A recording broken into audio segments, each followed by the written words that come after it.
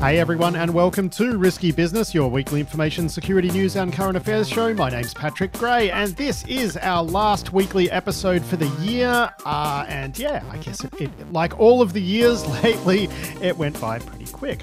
So yes, we will be chatting with Adam Boileau in just a moment about all the security news of the last week. And then we've got a really great sponsor interview with Ben Johnson, the co-founder of Obsidian Security. Ben is, of course, not a first-time founder. He also co-founded Carbon Black. Some years ago, Carbon Black was one of the first mainstream EDRs. He was a real pioneer in that space. And I think his latest venture, Obsidian Security, is also a type of product we will see more of in the future, much like EDR was when he was co-founding an EDR company. Obsidian focuses on helping to secure SaaS applications for enterprise customers. You know, there's a config management component and a detection component, and Ben gave me a really great interview about all of that. And honestly, I think that one's worth listening to just to get a sense of, what he's seen in terms of enterprises making mistakes with their SaaS stuff, or for at least defining the problem set there. So that is coming up later, but first up, of course, it is time for a check of the week's security news with Adam Boileau. But actually, Adam, real quick, I have a mea culpa to get through. Those problems we were having with Spotify and Google Podcasts and whatnot last week, they were not caused by services glitching out over our duplicate certificate, so it wasn't some cert transparency weirdness. In the end, it turned out the fault lay not within the stars, Adam, but within myself. It was me what done it. Yes, there was some slight issue with the intermediate certificate chains, which, thanks to my years of experience writing SSL findings for pen test reports, I was able to identify, and we were able to remediate this issue with the haste. Yeah, a couple of listeners spotted it as well. One of them emailed, and I didn't see the email in time, unfortunately. But yes, it was my fault for not pasting the intermediate info into the CDN. So not Spotify's fault, as it turns out. So mea culpa. But yeah, let's run through the news, Adam, for the last time this year. And we got some announcements out of Apple. They are expanding their end-to-end encryption offerings, I guess you'd call them. And they're applying like an end-to-end encryption scheme. Or is it even end-to-end? Is that what you call it? They're applying a user-controlled encryption scheme to things like iCloud backups. They're also adding better sort of key warnings and stuff like that on iMessage. There's a few things they're doing right now. They've announced these things are happening. I think they're in beta in the US, and they're rolling out to US users early in the year and then globally a little bit later on next year. And the FBI is already unhappy, as you'd predict, and on and on and on. But why don't you tell us about the changes that Apple has planned here? Yes, so there's the addition of end-user controlled encryption for a bunch of things that get stored in the iCloud, the most significant being backups, but also for some of the other things that you end up storing. I think they're also going to make that interface available to other applications and things to use. But yeah, the idea there is to be able to make Apple not able to comply with warrants for that data, I guess. I mean, seems to be the primary use case for backup specifically. That's the thing that law enforcement get the most value out of. Apple notes that it would be effective if someone broke into iCloud and tried to steal the data, but in the same breath also says that no one's ever done that, which kind of leads you only with law enforcement. So some gnashing of teeth from the FBI and other law enforcement agencies, not entirely unexpected. But we have seen a lot of iCloud accounts get owned over the years, including all of those celebrities years and years ago. And Apple's auth scheme, I don't trust it, man. I don't back up my photos to iCloud, for example, but once this scheme rolls out, I probably will. Yes, Apple's auth mechanisms have sometimes felt a little bit janky and a bit... the user experience is bad, logging in to manage your credentials through it, and then some of the recovery flows are a bit weird. So, yeah, making that a bit more robust does make a lot of sense. And you're right, of course, where we have seen end-user accounts broken into...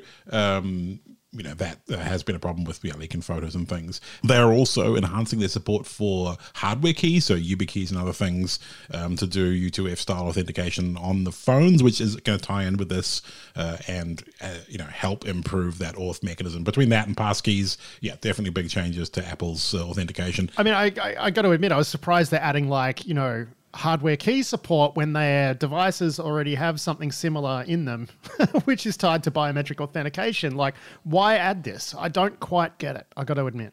Yeah, I mean, honestly, that is a good question. And I guess what I want to believe is that it is Apple cooperating with the wider ecosystem. Like if we see hardware tokens used broadly, then, integrating that makes sense. But as you say, like their existing security key infrastructure on the phones and, modern hardware, modern laptops doesn't, I don't know if it makes, maybe it's just someone's personal project inside Apple that wants to do the right thing and has managed to make it through. I'm not 100% sure either. Yeah, and they've got this new thing called iMessage contact key verification, where if, someone buys a new phone, I'm guessing you're going to get a warning. Yes, which, we're all used to in Signal, and probably all will just click accept and get on with life in Signal as well, because people are constantly fiddling with their devices. I wonder, though, Apple being Apple, maybe they've figured out a way to actually get the key material from the old device onto the new device, but I don't know. Yeah, maybe. I don't know. Maybe if you migrate between, using their existing migration functionality, maybe that comes across. I don't know. But, anything that gives us better tools to spot when someone's, in the middle of your iMessage, probably useful. I think the day before Apple announced this, I was having a conversation with Tom Uran, and I'm like, I think I was talking about it because we had Jim Baker on the show a while ago talking about exceptional access, and he was, of course, the lead counsel at the FBI, and then wound up being lead counsel, I believe, at Twitter, and he was in the news, and it just got me thinking about all of this. And I said to Tom, it really looks like the access debate died, like it's dead. And then, of course, Apple does this announcement, and now the FBI is complaining again, saying that this is going to endanger lives and, impede investigations and blah, blah, blah, blah, blah. The same old stuff. Yeah, all the things that we've heard before. And there is an element of truth in all of those things. It will make life more difficult for them. Being able to pull a iCloud backup out of Apple and then restore it and then do, investigation and forensics on that, pretty handy for them. But, I guess we'll see, I'm sure there will be some back and forth about this, and we'll kind of have to see where it ends, much like, the earlier rounds of this debate. Yeah. I mean, I think the thing... Tech giveth and tech taketh away. Yes. So we might lose a lot of content insight there, but ultimately everybody these days is walking around carrying a device that tracks their precise location in about 5 different ways, right? So, if you had to pick between the two of those things, what would you pick? Yeah, exactly. And even if someone leaves their phone at home, while they go do the crime, and their phone is inactive for like 5 hours or something, and it's never inactive, and it just happens to be inactive at the time of this crime. I mean, I don't know. Yeah, they still got plenty of options, that is for sure. Yeah, they do. But look, I understand the FBI's concern because the FBI, its primary goal isn't just to violate people's rights. It is actually to investigate serious crimes. So, I can understand the FBI looking out for its interests here, but I do wonder if this will be enough. Like, if the impact is going to be really severe here to investigators, then you'd think it might bubble up as a political issue again. And, it hasn't since Trump was in office, right? So I'm curious to see how that will play out in the US, given the current political landscape. Yes. Yeah. I mean, when I read this, that was also one of the things I was wondering, I wonder how Apple plays that calculus, of if we do too good a job, do we get politicked? Yeah. And if we don't do good enough a job, then, we're not doing the things that we're, kind of positioning ourselves in the market to be good at, security and privacy and so on. So it must be a strange I've been expecting legislation around access for years, and it's never materialized. Yes. So, I think I may have been wrong on that, and we won't see it. But of course, as soon as I make that prediction, there's going to be a bill, right? Yeah, exactly. So, I don't know. Yeah, we've also got a piece in Wired by Lily Hay Newman here talking about Apple's plans to build in some anti-abuse mechanisms into its platforms as it rolls out these features. Obviously, Apple killed its plan, which I actually thought was a good one, which was to do on-device scanning for child sex abuse material. So there was a public outcry because, I don't know, reasons. So now that automated scanning is not going to happen, they're looking at some other features that may deliver some benefits here. Yes, one of them seems to be client-side detection of kind of nudity in general, which then parents can use through the Apple kind of family controls to try and detect when children are generating new abuse material, and or that being makes sent, pretty reason, or being sent nudes, or being sent, right? I mean, and that does seem like a pretty sensible approach, especially given, the machine learning stuff and the support for it on the hardware, and, is definitely getting better. And it does get around the problem of detection based on, a database of hashes of known sex abuse material. So, seems like a good idea, but we'll have to wait and see what the specifics of the implementation and how effective and blah blah blah blah blah really to understand whether that is an actual legitimately useful approach. Yeah, I mean, look, at least Apple's thinking about this. Yes. We're going to contrast that with what's going on at Twitter at the moment. Of course, Elon Musk made a big deal about, hey, we're going to bring E2EE hardcore security, to Twitter. And Twitter was apparently having a look at the Signal protocol to try to, investigate whether or not they could introduce this for Twitter DMs. And then the company's new head of trust and safety has just said, yeah, no, we can't do this, right? And I think that's something people don't necessarily realize is when Facebook moved to E2EE for its mobile application, the amount of work that went into user safety mechanisms like being able to flag content, forward or flag abusive messages for, to be kicked into some automated and then presumably manual review. There was a lot of work that went into the safety component of this. It's not just a case where you flip a switch and encrypt everything and that's great, because you just wind up with heaps of abuse that the platform can't intervene in. Yeah, exactly right. It's a classic example of us nerds looking at a problem, hitting it with a technical hammer, but not thinking whole system. And it's very easy to we've all many of us, I'm sure, have read crypto books and understand the basic primitives and so on. But the experience of actually implementing it on millions, hundreds of millions of user scale in a real world with real law enforcement, and there's just a lot of complexity in the implementation that. If you're approaching it from the outside, kind of like Elon is, and just kind of thinking you can first principles your way through it with, computer science and, some years of coding, it's just more complicated than that. It is. It's one of the great things whenever Stamos, pitches in, someone who's actually had the experience of dealing with this. Man, I got to say, Alex Stamos' Twitter account has been a lot of fun to watch since Elon Musk took over Twitter, because, he's kind of just become the adult in the room through all of this, hasn't he? Yeah, he certainly has. And he's got the experience, and I think he's by and large right. So, I mean, the thing is too, there's your E2EE in the context of things like WhatsApp, where they do have some anti-abuse stuff in there, but it's not as critical as the Facebook example. And this is something that we've spoken to Alex about before, which is when you start marrying opaque E2EE-based messaging to social networking, that's when it gets dangerous. Yes, yeah, and the intersection between, a public forum like, Facebook started out as and Twitter is, and then private messaging on the side, and the way the identity interacts, it's a horrible, nasty can of worms, and for one, I'm glad that it's not my can of worms to solve. Yeah. Now, Adam, let's talk about some work out of Mandiant, which has taken a look at some drivers that have popped up in the wild, kernel drivers that have been signed by Microsoft, which is, probably not really what you want. You don't really want malicious drivers actually created by attackers getting, Microsoft's sort of cryptographic stamp of approval. And of course, these drivers are used to do things like kill EDR and whatnot. So what is Mandiant telling us in its report? So they've seen drivers in the wild that are signed by Microsoft, and they went and investigated, dug through VirusTotal, tried to build some signatures to identify drivers that have been signed through this Windows driver attestation mechanism.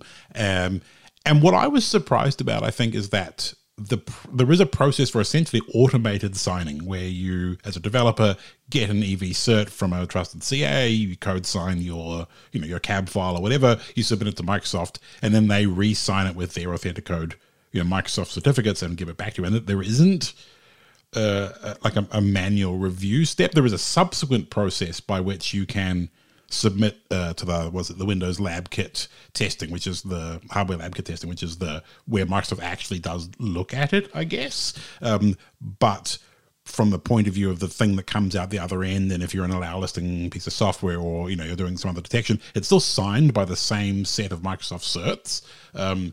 And that doesn't seem ideal, especially when you're seeing them used in the wild. We're seeing Mandiant's assessed that there's a bunch of different stolen certificates that have been used. There's a bunch that have been obtained just by using perhaps less reputable certificate authorities to issue certificates, and that there is a bunch of this stuff going on, which apropos of the conversation with Airlock in the previous week, right? It's so important if you're going to do whitelisting. It's so important if you're going to do allow listing, right? To be, at least to be able to understand what the signatures mean. If Microsoft has done any assertion or not. I had a chat with them this morning actually about this, and they say like 99.99% of the time you're going to actually have these things are going to be signed by the vendor and also by Microsoft, right? So you can actually choose to like not trust Microsoft's signing of these things and then go on vendors, but then really then you're making trust decisions based on like EV certs that you would think would be less robust than Microsoft's process, but then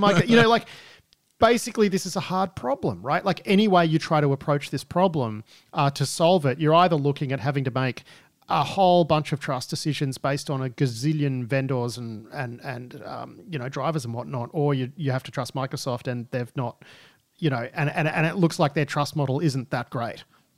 Yes, I mean this is the the whole TLS structure as a whole. We've got root trust certificates and there's meant to be some process, but we still end up with all sorts of dodgy root CAs and.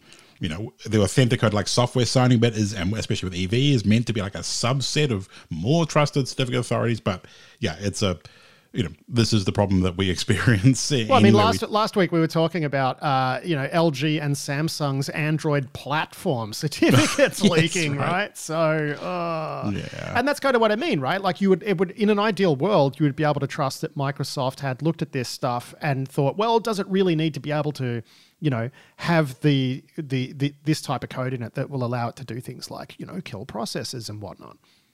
Well, yeah, exactly right. And they're like the level of detail they can afford to go to as you scale this process up, is, I guess, not very big. Much like, we look at Google Play Store, right, where they've automated a bunch of that stuff and it, catches a bunch, but it also misses a bunch, versus Apple's process where there's a little bit more human involvement and it's a bit more aggressive, slightly more effective, but still, at what cost, right? Well, I think another thing that protects Apple, right, is that they've got a really good sandbox model. So even if you could get a malicious app published to Apple Store, you've got to have a pretty sophisticated exploit chain to be able to do anything meaningful once you're on the device. And I think that just keeps a lot of the attackers out, to be honest, which is like, am I really going to burn an iOS Privesc chain that's going to get snapped by Apple telemetry, right? It's so much work. Or I can just go and own Androids because they're just, they're treating it like, user account separation, right? Like on kind of cut down Linux, which is a bit easier to Privesc in.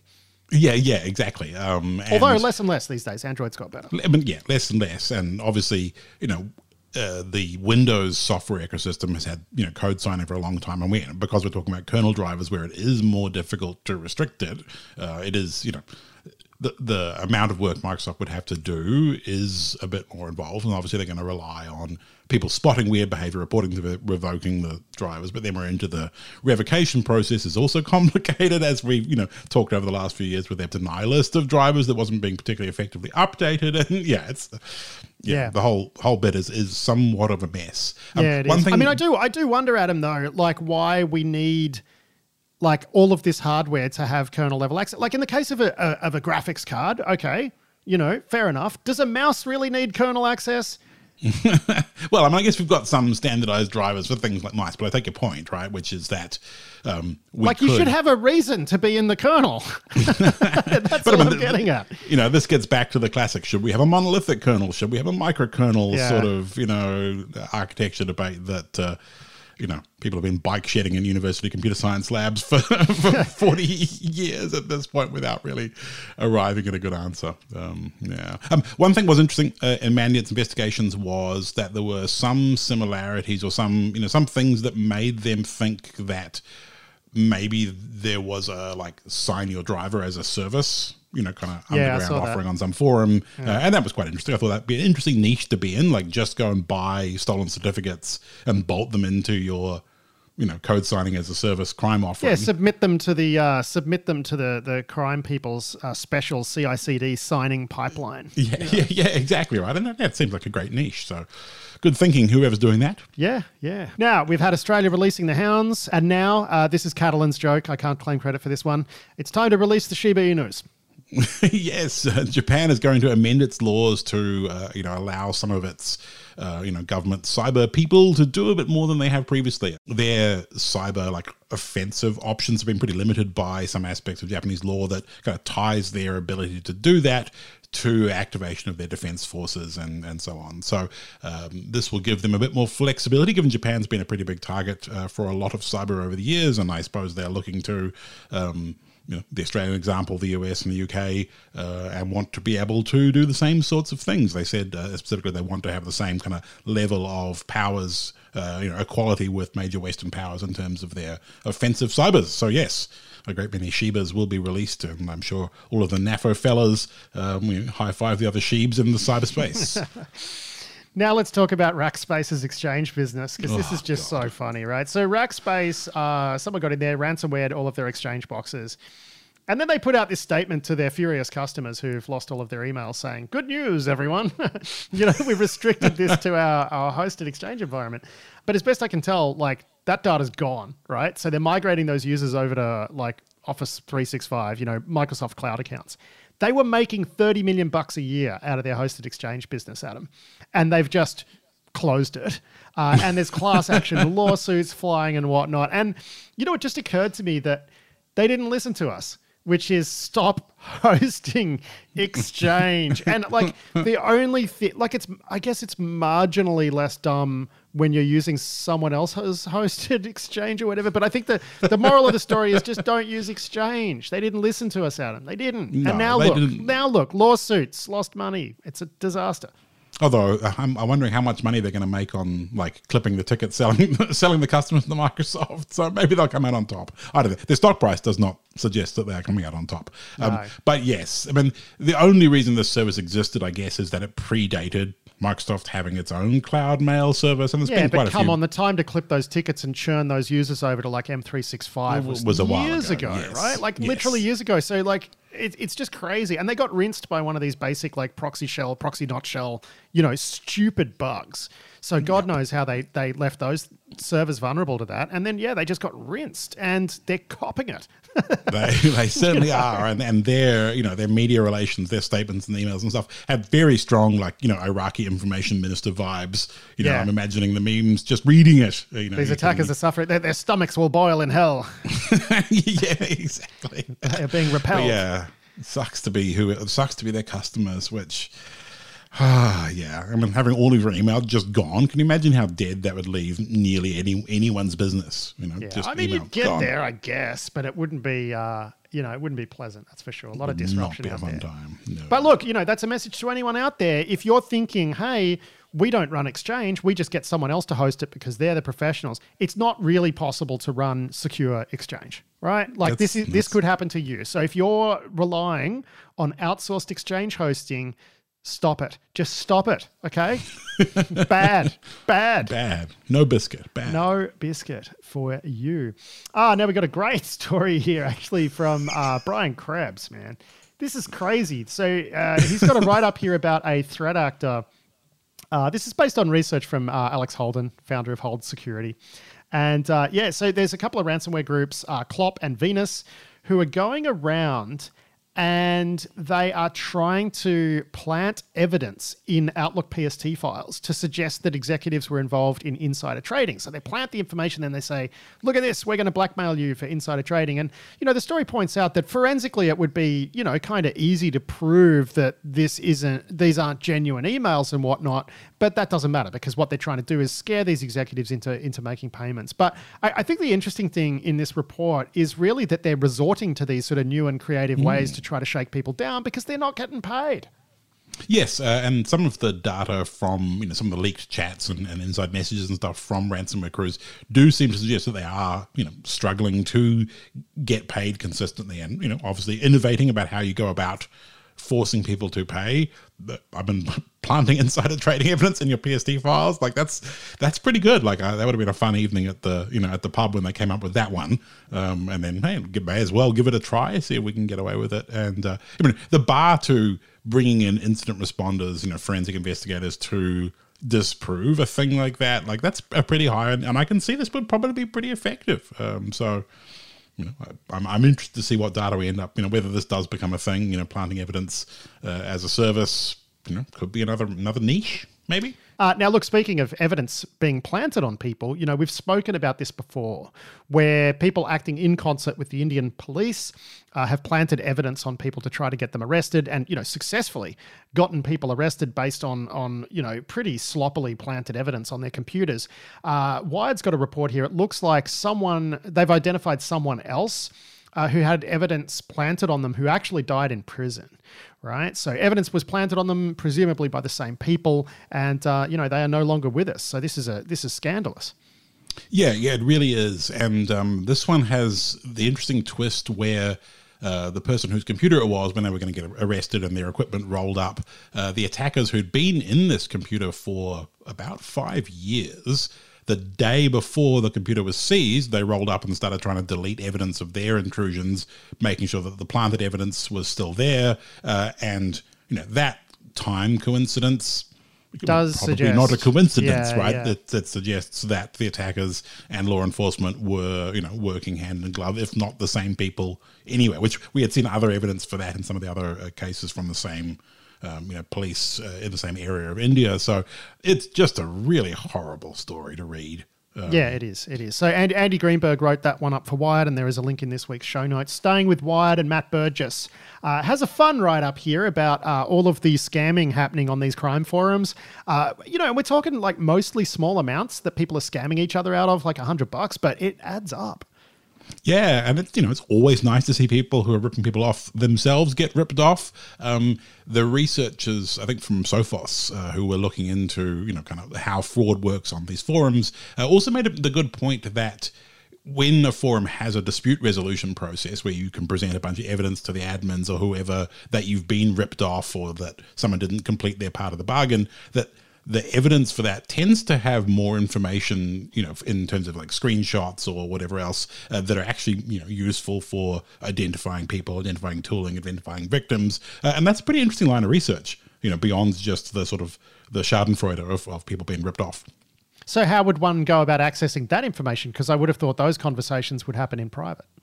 Well, we've seen leaks from forum data, where the forums themselves have been compromised or whether you've got sufficient access or insides. But I had some examples of screenshots with, email addresses and Jabber identifiers and things that, AKA selectors. I was going to say Krebs's, but, they're close enough. Same thing. Close enough. And look, staying on that theme, Catalan had a great write-up for us about a member of a gang called, the gang's called URSniff or Your Sniff. And, it's a malware operation, and one of its members got pretty grumpy, started leaking against low-level members, threatening the boss. And it looks like the boss actually paid up to stop these leaks, and the disgruntled member walked away saying words to the effect that they'd made more money in that week than they'd made in years. So I don't know, good for you, but it's still I don't know. I don't know how to feel about this one. Did you catch this? Yes, yeah, and the person who had leaked the data or was leaking the data and subsequently got paid also said to the boss, pay workers right and they won't have a reason to leak. So, yay, workers' rights. Workers of the world unite. Yeah. Fight the power, man, yeah. By showing your boss. I guess you can't really unionize if you work in malware, so yeah. Now we got some late breaking news, Adam, and apparently some Chinese APT crew is going berserk with a Citrix bug at the moment. Reuters has a report up. I've seen Rob Joyce, from the NSA Cybersecurity Directorate all over Twitter talking about this one. So it seems like someone's going wild. Going wild. APT5 is going wild. Yeah, APT5 has plenty of experience in this avenue. They've hit Citrix in the past. They're also the same people that were going crazy with the Pulse VPNs and the last Fortinet bug, I think, as well. So plenty of experience in breaching perimeters. And if you're an admin of a Citrix network edge these days, you're probably pretty used to emergency patching. But yeah, it's in the wild. It's been owned. You need to roll if you have Citrix in your environment, because you don't want to be doing incident response over Christmas, although it may be too late. It may be too late indeed. But any idea what this crew typically does? Are they just like a normal espionage crew? Or are they trying to own everything and then sift it later? Like, what do we know anything more here? I mean, this is one of the really long-running Chinese crews going back to the mid-2000s. So they've had their fingers in all, everybody's pies at this point, I think. But yeah, very experienced, pretty smooth. It's one of those ones that, I think aggravates threat intel people when we, lump them all together like it's a Winty sort of situation. But yeah, APT5 is a very experienced set of operators that, have done crime, they've done espionage, and yeah, they are effective and a very real threat. Yeah. Yeah, patch your Citrixes, patch your Pulse Secures, patch your Fortinets. There's some bad ones. Bad Fortinet time again.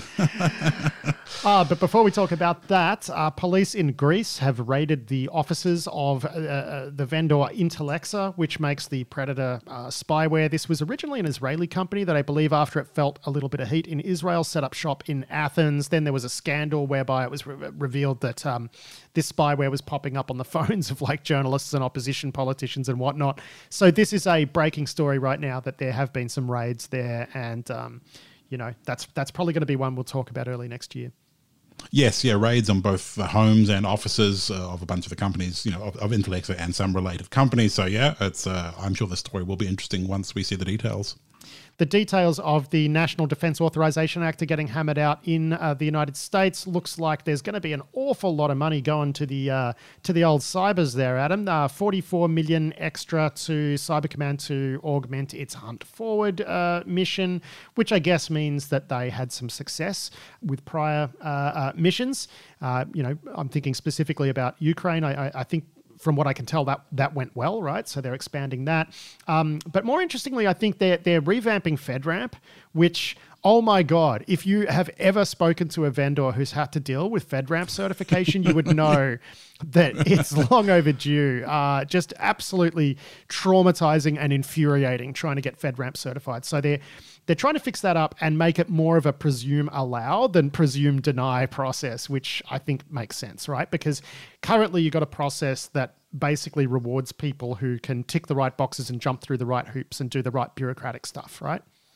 Yes, that certainly marries my experience of vendors who've been through that FedRAMP process. They are all traumatized, which, I don't often feel sympathy for vendors, but that's definitely one of them. There's also some requirements on Cyber Command to submit reports about election systems, kind of bolster the work that they've been doing there. And on spyware, but we've talked about that before, about how they were going to do that. One other interesting thing in the bill is that they've left out the SBOM requirement, which, we picked up a disturbance in the force around that stuff because essentially industry has come forward and said, look, if you make this a requirement, no one's going to be able to actually achieve this. So for now, it's out of the NDAA. Yeah, but it's a great conversation, and there is a bunch of work. But I know Google's done a lot of work over the years of trying to build systems that allow them to do, the equivalent of S-bombing, but, in a practical, usable way. And I think, industry is, got the message that this is a thing that's either going to happen to them in a bad way, or they better come up with a workable solution. And that's my read as well, which is they're like, okay, we understand that this is something we need to work towards, but there is no way we're going to get this ready next year. Yeah, exactly. Yeah, there was some. I read some post on Mastodon this morning from one of the Google engineers that works on their instance of this, and yeah, it sounds like coming up with a workable solution. We're going to see it eventually. And probably from somewhere like Google that's had so much experience. Yeah. Australia and Vanuatu have signed a defence and cybersecurity pact, according to this piece by Alexander Martin over at The Record. And this is an example, Adam. Vanuatu has been suffering from this awful ransomware attack, which has really crippled a lot of the country's government systems. Apparently, Australia sent people to help the government recover from this ransomware attack. And, this is an example of what I've been talking about lately in terms of a lot of this activity being a great opportunity to build relationships regionally, right? And it looks like we've got ink on paper in this case. Yeah, which is great. And there was, concern in the region when China and the Solomon Islands, inked some agreements that, raised a lot of eyebrows. And so, seeing a an example of this now proceeding in our favour, ours being the, Australia, New Zealand, West. That's a good thing, sets some good examples, and hopefully we'll see similar things happening, to shore up our position in the Pacific. Now we're going to talk about some work out of ESAT. We've got a report here. Very fascinating stuff, right? Apparently, an Iranian APT crew has targeted a bunch of Israeli companies, including a company that makes software for like the diamond industry, and they like supply chain attacked it to disrupt all of that company's customers. And it's a big old mess. But just wild stuff out there on the internet, Adam. Yeah, I do wonder how the Iranians are going to get like their diamonds out of it, but I'm sure they've got a good plan eventually. But yeah, it's those like diamond companies in South Africa, jewelers in Hong Kong through the supply chain attack. So I don't know. I guess they know what they're doing. I'm not quite sure what they had more diamond sense. Futures or something. They had more sense than the Russians, who added a SMB exploit to their similar thing, right? For NotPetya. Yeah, so a little more control. Thanks, Iran. Now we got some incidents to sort of whiz through quickly. We got some reporting out of Ukraine that says that Ukrainian railway and state agencies are being targeted by something called the Dolphin Cape malware. That's by Darina Antoniuk over at The Record. So, this is the sort of stuff that we would expect to be happening in ransomware news. We got a warning from the US Department of Health that the Royal ransomware, hospitals should expect more attacks from that ransomware crew. That's per a Jonathan Grieg report at The Record. Alexander Martin, also at The Record, reports that a crisis situation has been declared in 2 Swedish municipalities, presumably ransomware there.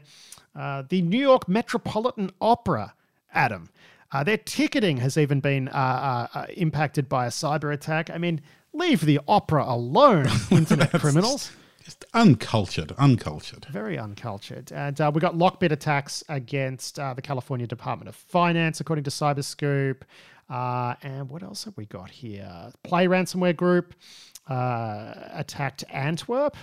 And there's like multiple incidents there. Is that right?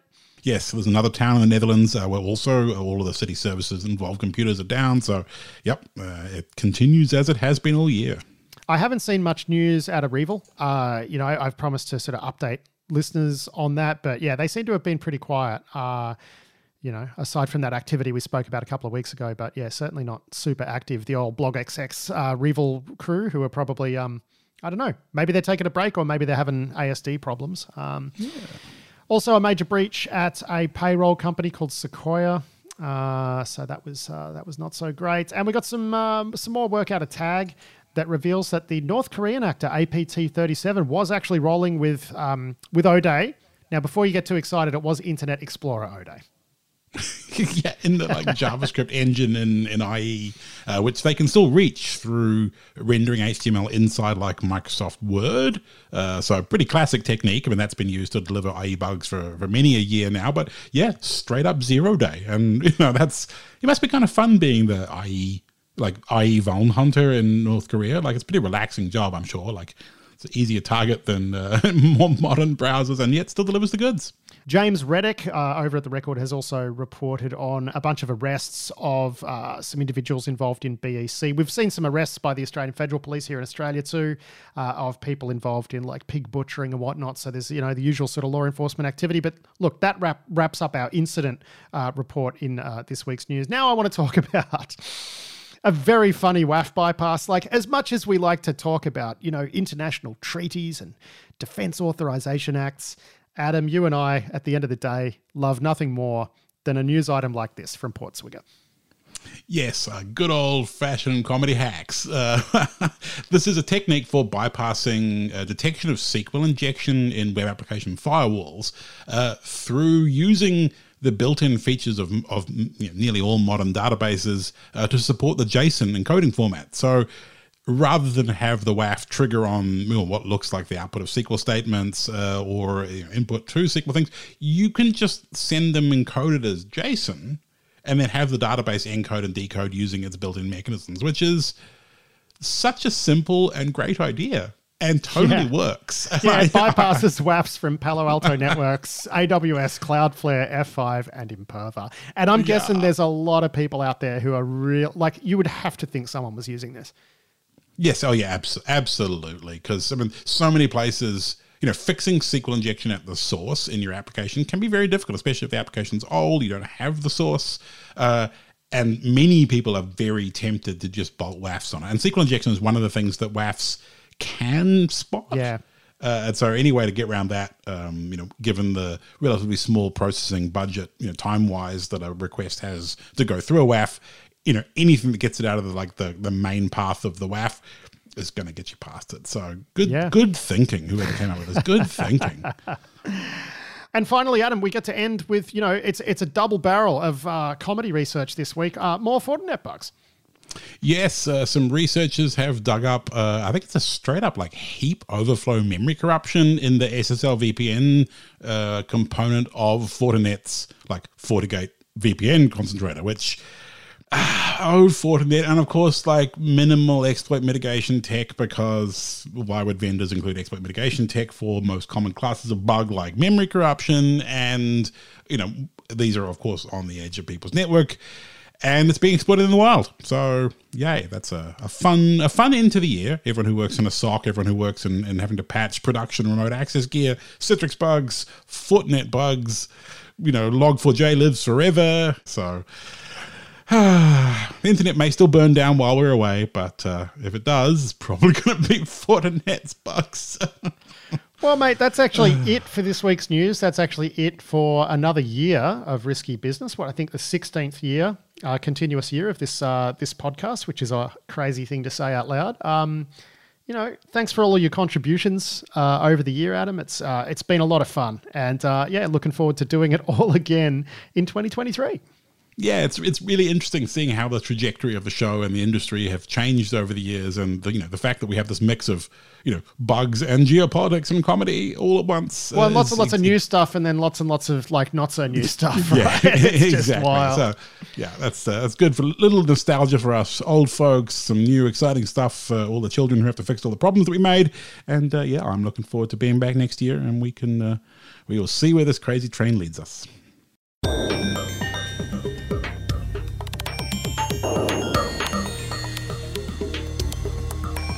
That was Adam Boileau there with a check of the week's news for the last time in 2022.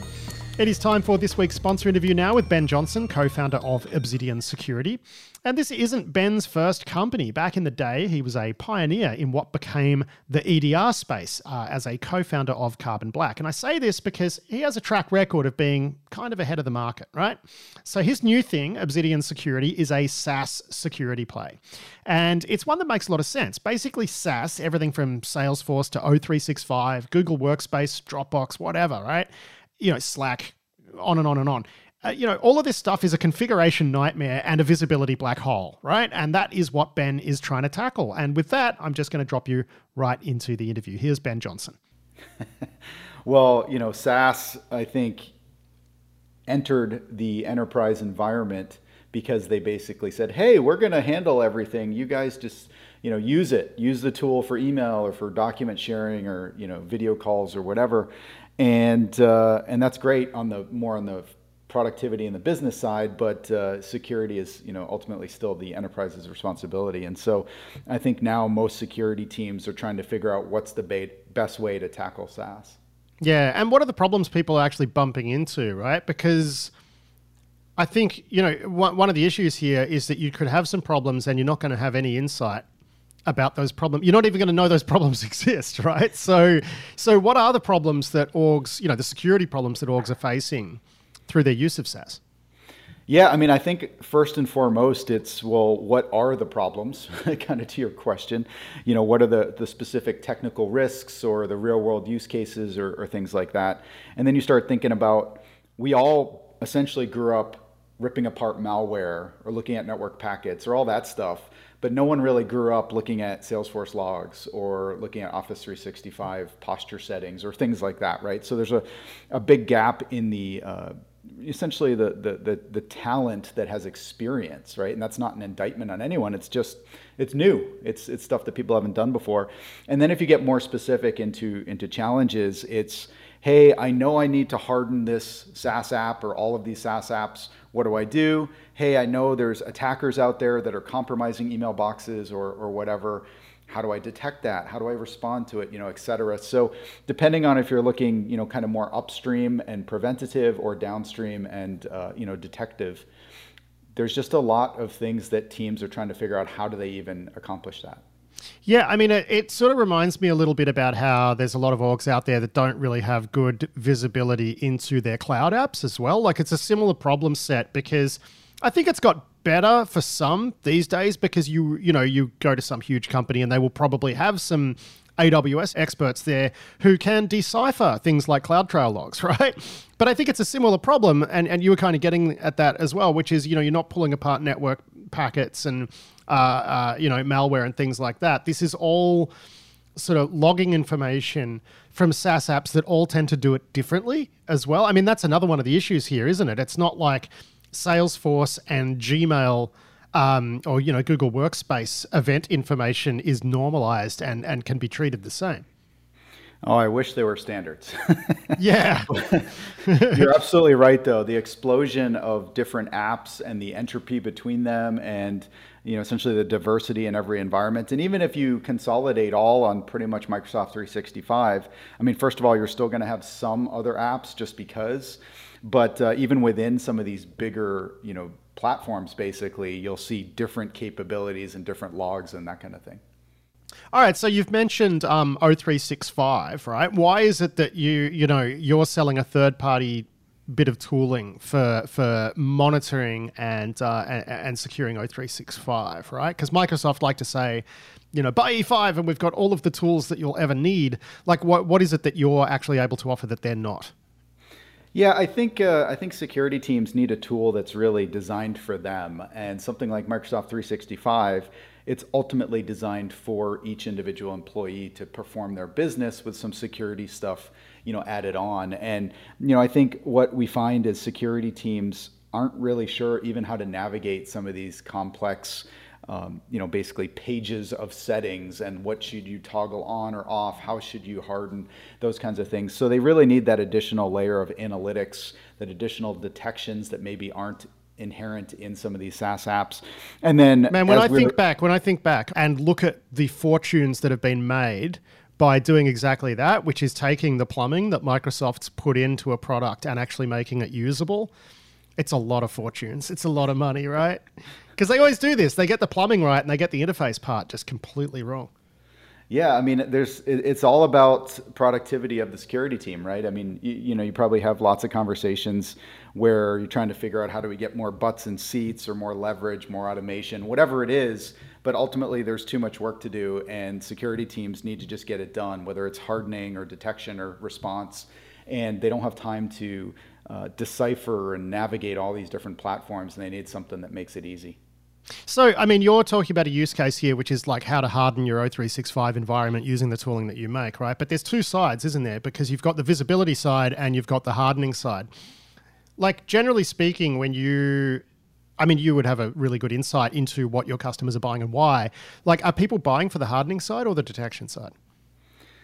It's really both. I mean, definitely people, optimize for one or the other, and it's kind of the same on endpoints or anything else. Like, you have to take either more of a, buzzword, sorry, but like an XDR approach or like a preventative approach. You have to kind of pick where you're placing your bets more and you're spending more time.